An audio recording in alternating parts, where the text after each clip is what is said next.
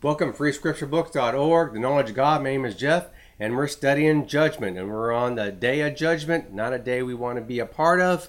We want to be part of the day of the Lord. Those days are often interchanged. The day of the Lord, the day of judgment is actually the same day, but the day of the Lord is really for Jesus to separate the sheep from the goat, to separate those who love him, on protecting them during judgment, and to judge those who not only sinned against God and refused the gospel of Jesus Christ, but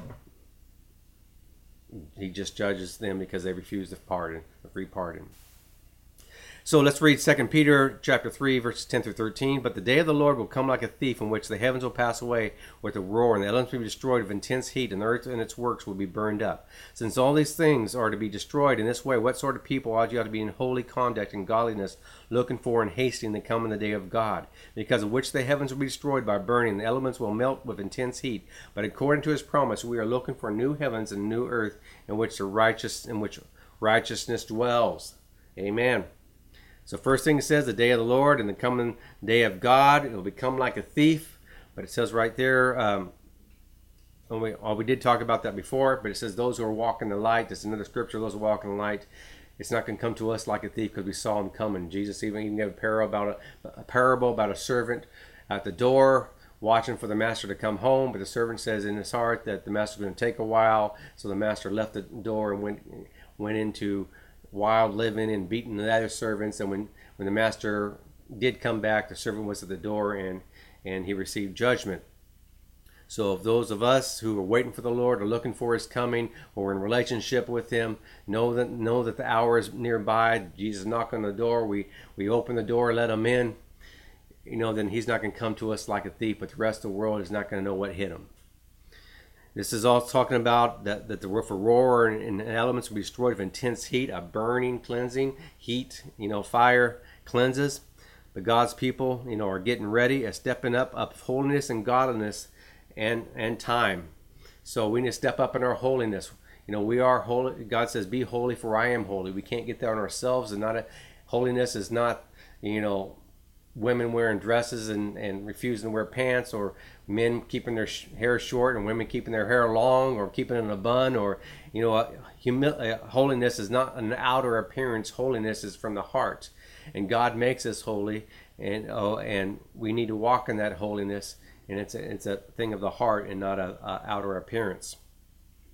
And godliness and time is also speeding up. We're giving ourselves to more godliness and less gaudiness. More godliness and more carnal things. Carnal is not a bad word. Carnal seems to be natural, but so often we as Christians give ourselves to carnal things. Means the cares of this world, trying to take care of ourselves, trying to take care of our family, trying to get just go another year, or doing that kind of stuff. The scripture talks about that all carnal, and when the cares of the world can actually steal the word of God out of our heart. And so as the days progress, as the days get closer to the day of the Lord, get closer to the day of judgment, we're going to turn more into godliness. We're going to see that a whole lot of things simply just do not matter. Stepping up of holiness and godliness in time, looking for something new and not a renovation. So we're looking for something new and not a renovation. God is going to create a new heavens and new earth, and we did talk about that before. And so let's jump down to Amos chapter 5, verses 16 through 23. I'm going to read the first part, or I'm going to part it right in the middle. It talks about the day of the Lord. It says, as you long for the day of the Lord, for what purpose will that day of the Lord be for you? It will be darkness and not light.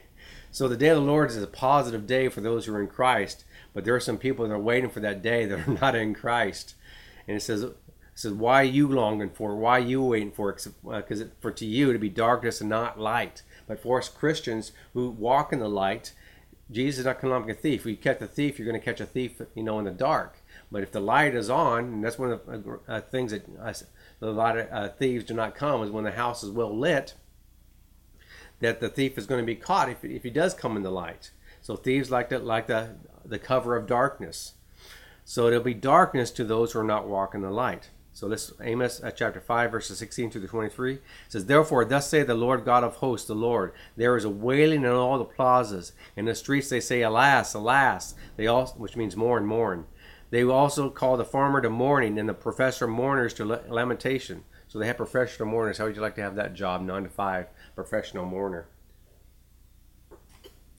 Okay, I digress. And in all the vineyards there is wailing, because I passed through the midst of you, says the Lord. You who are longing for the day of the Lord, for what purpose will the day of the Lord be to you? It will be darkness and not as light. As when a man flees from a lion and a bear meets him, or goes home and leans his hand against the wall and a snake bites him. Will not the day of the Lord be darkness instead of light, even gloom with no brightness in it? I reject your festivals, nor do I delight in your solemn assemblies. Even though you offer up to me burnt offerings and grain offerings, I will not accept them. I will not even look at the peace offerings of your fatlings. Take away from me the noise of your songs. I will not even listen to the sound of your harps. So there's going to be a great mourning, on that day. And he's asking, why are you looking for Jesus to come back? I mean, you're not abiding in his rules. You have a mental assent to him, but you're not loving him. You're not living for him.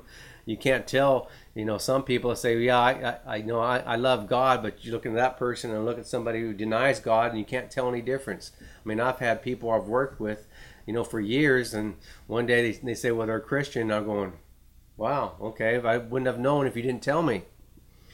Expecting light, you may get darkness. If you live in the darkness, that's what you're going to get is darkness. Do you live in the light, then that great day of the Lord is going to come. It's going to be a little bit brighter than you think, but it definitely is. But since you're walking the light, you're going to recognize it. And when it rains, it pours. Have you heard of that before? It says, when a man flees from a lion and a bear meets him. Isn't that just my luck? I escape one, area of death and I walk into another. One goes home and leans his hand against the wall and a snake bites him. So that's going to be, you're not going to be able to escape one way or another.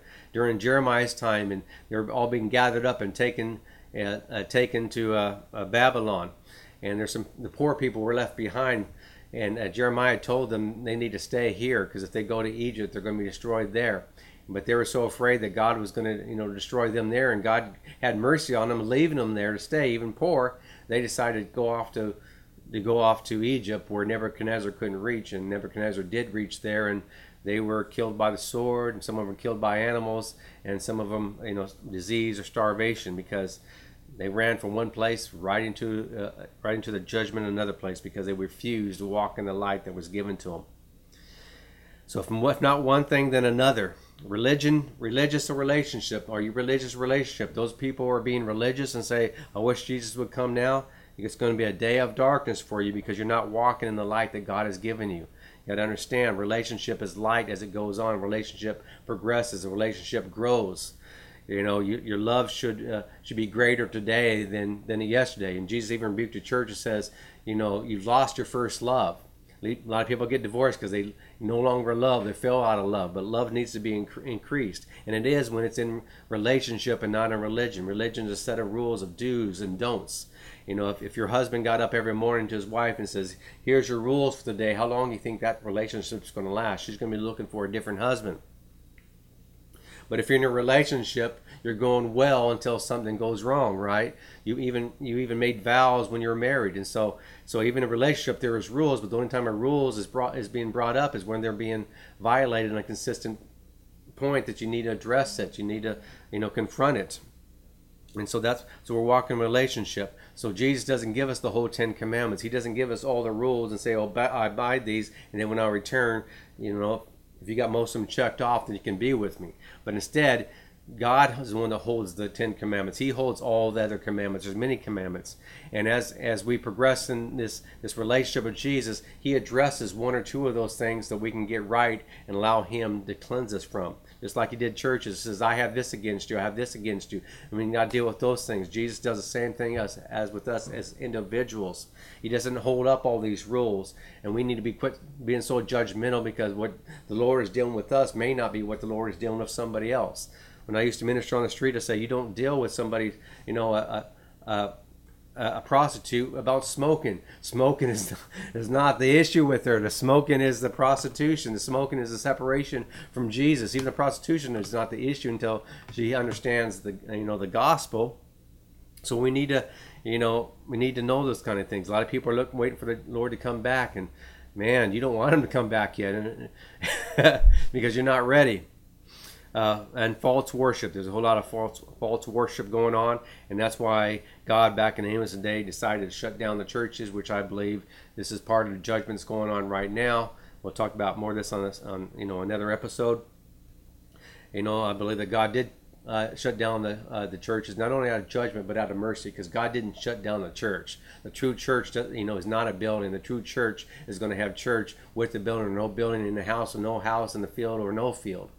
But I think there was so much religion going on in the public plaza of churches that God said He just got tired of it, just like He did of here. He says, I reject your festivals, nor do I delight in your solemn assembly. So Easter even got shut down.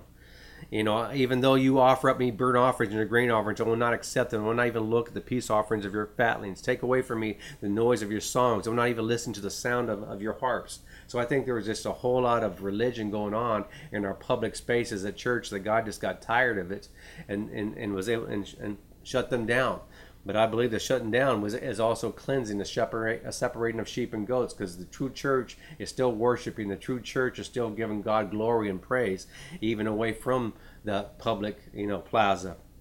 But as we return, some churches have returned. I've been going the last 2 Sundays. As churches, return, you're going to find out that the people who really love God are the ones really showing up. Those who are just doing religious, a lot of them are going to pass away. And you're going to have other people come to church. Some of the prodigal sons and daughters are going to return. Remember, we read that song in that scripture in Malachi, that the hearts of the father return to the son, the hearts of the son return to the father. But also, I believe that's mothers and daughters as well. It's a standard that God is showing. So I believe the church is coming together, and a lot of them are coming together when it comes to Pentecost. And so I think we're going to see a mighty and glorious thing after this cleansing that God has done, because the church is always a church. Joel chapter 2 verses 1 through 2 says, blow a trumpet in Zion, sound an alarm on my holy mountain. Let all that happens to the land tremble, and the day of the Lord is coming. Surely it is near, a day of darkness and gloom, a day of clouds and thick darkness. So we need to give this 2-minute warning. The church needs to give a 2-minute warning to the church, to those who are not ready. You've heard the parable of the 10 virgins, 5 being wise and 5 being foolish. The 5 were wise, had enough oil, because I believe that Jesus is coming today, but He may come tomorrow. So I'm going to be prepared if He doesn't come today, that if He comes tomorrow. But the other 5, foolish virgins, they weren't prepared. They just absolutely knew that He was coming today. And when He didn't come today, when He took longer to arrive, they weren't ready, to go through another day of persecution, another day of hardships, another day of just simply living. So when you give that 2-minute warning that we believe that Jesus is coming soon, but we don't know which day or which hour, so we need to be prepared for both days. We need to be prepared for the going the distance, but be ready for today. Plan for that He's coming today, but also plan that He may not come today. We need to call for holiness. We need to blow the trumpet and call for holiness. That's what I believe that God, I'm one of those people that do believe that God put Trump in office, not because Trump is such a righteous man and doing everything right. If he's a Christian or not, I don't know. But I do believe that God used him for many different levels, and one of them being the last trumpet of America, blowing the trumpets, that God does do prophetic things to wake up the church. And I believe the trumpet's being blown right now for the church to rise up and take our position and take our authority, and walk in the attributes of the Lord to the fullness of Jesus Christ. It tells us in Ephesians, so that we can see many people saved, so that we can, rise up and be ready and have our robes made white as snow. Jesus coming back for a bride without spot or wrinkle or any such thing. Well, to get spots out,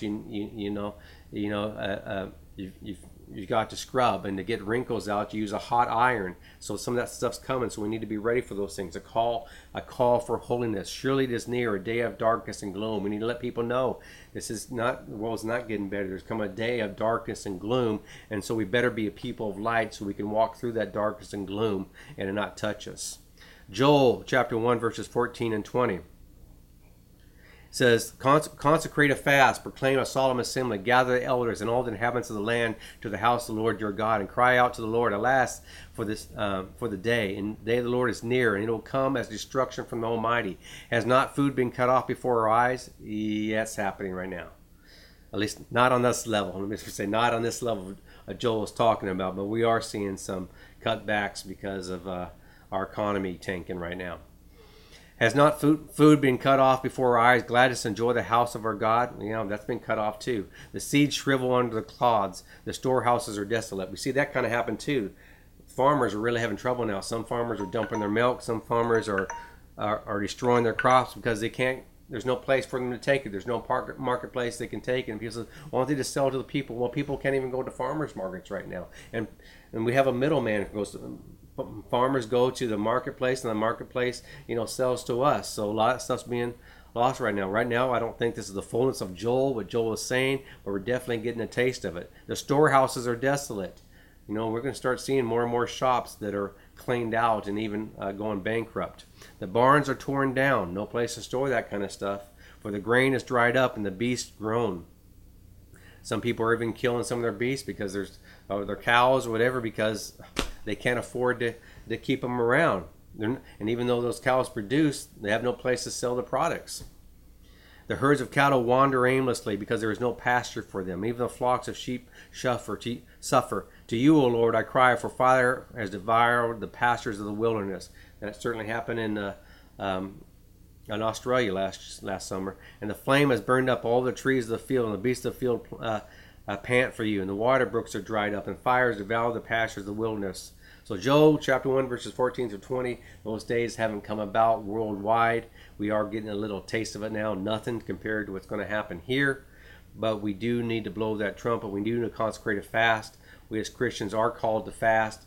A fast doesn't get God to change anything, but a fast shows that we cannot live on bread alone, but every word that proceeds from the mouth of God. A fast tells our body that it's not in charge. We are a three-part being, spirit, soul, and body. Many times we try to do the opposite, body, soul, and spirit. But when we're doing spirit, soul, and body, well, many times we need to go on a fast to say spirit first, soul second, body last. But many times we're moved the other way around. Many times we act like animals. All we do all day long is we go to work to eat. We look around for food. All everything we're doing is for food and life rather than knowing that our life is in Christ and not by food alone. I cannot live on bread alone. I got to live by every word of the mouth of God. And so fasting helps put us in the right order. We're not standing on our head anymore. When God is in order, when we're fasting, we're putting spirit, soul, and body. And so we're not standing on our head anymore. We're not trying to hand walk anymore, but we're upright with the Lord through Jesus Christ. We're fasting. We're hearing the Word of God more clear, more accurately, and putting crucifying our flesh, putting ourselves in His place so we can hear God and abide and walk with Him. It's time to get serious. It talks about gather the elders, gather everyone. We need to get together. We need to let everybody know. We are in this together, but we need to move forward together. We can't be going and having separation and division and every single thing and everybody looking out for themselves. We need to come together to worship God together. The day of the Lord is near, but not yet. This is a preview of the day of judgment, a very small preview. Local judgment happening worldwide or on display, lack of food, churches closed, farms lost, grocery stores empty, warehouses taking up space, animals roaming, looking for pasture, which, right now you see on the internet, there's places like mountain lions roaming in cities, goats roaming in cities, sheep roaming in cities, deer, roaming in cities because it's desolate. I think even Isaiah 35 talks about, streets being desolate. And water dried up, which we will see on before the day of the Lord comes. So freescripturebooks.org, the knowledge of God. Be blessed.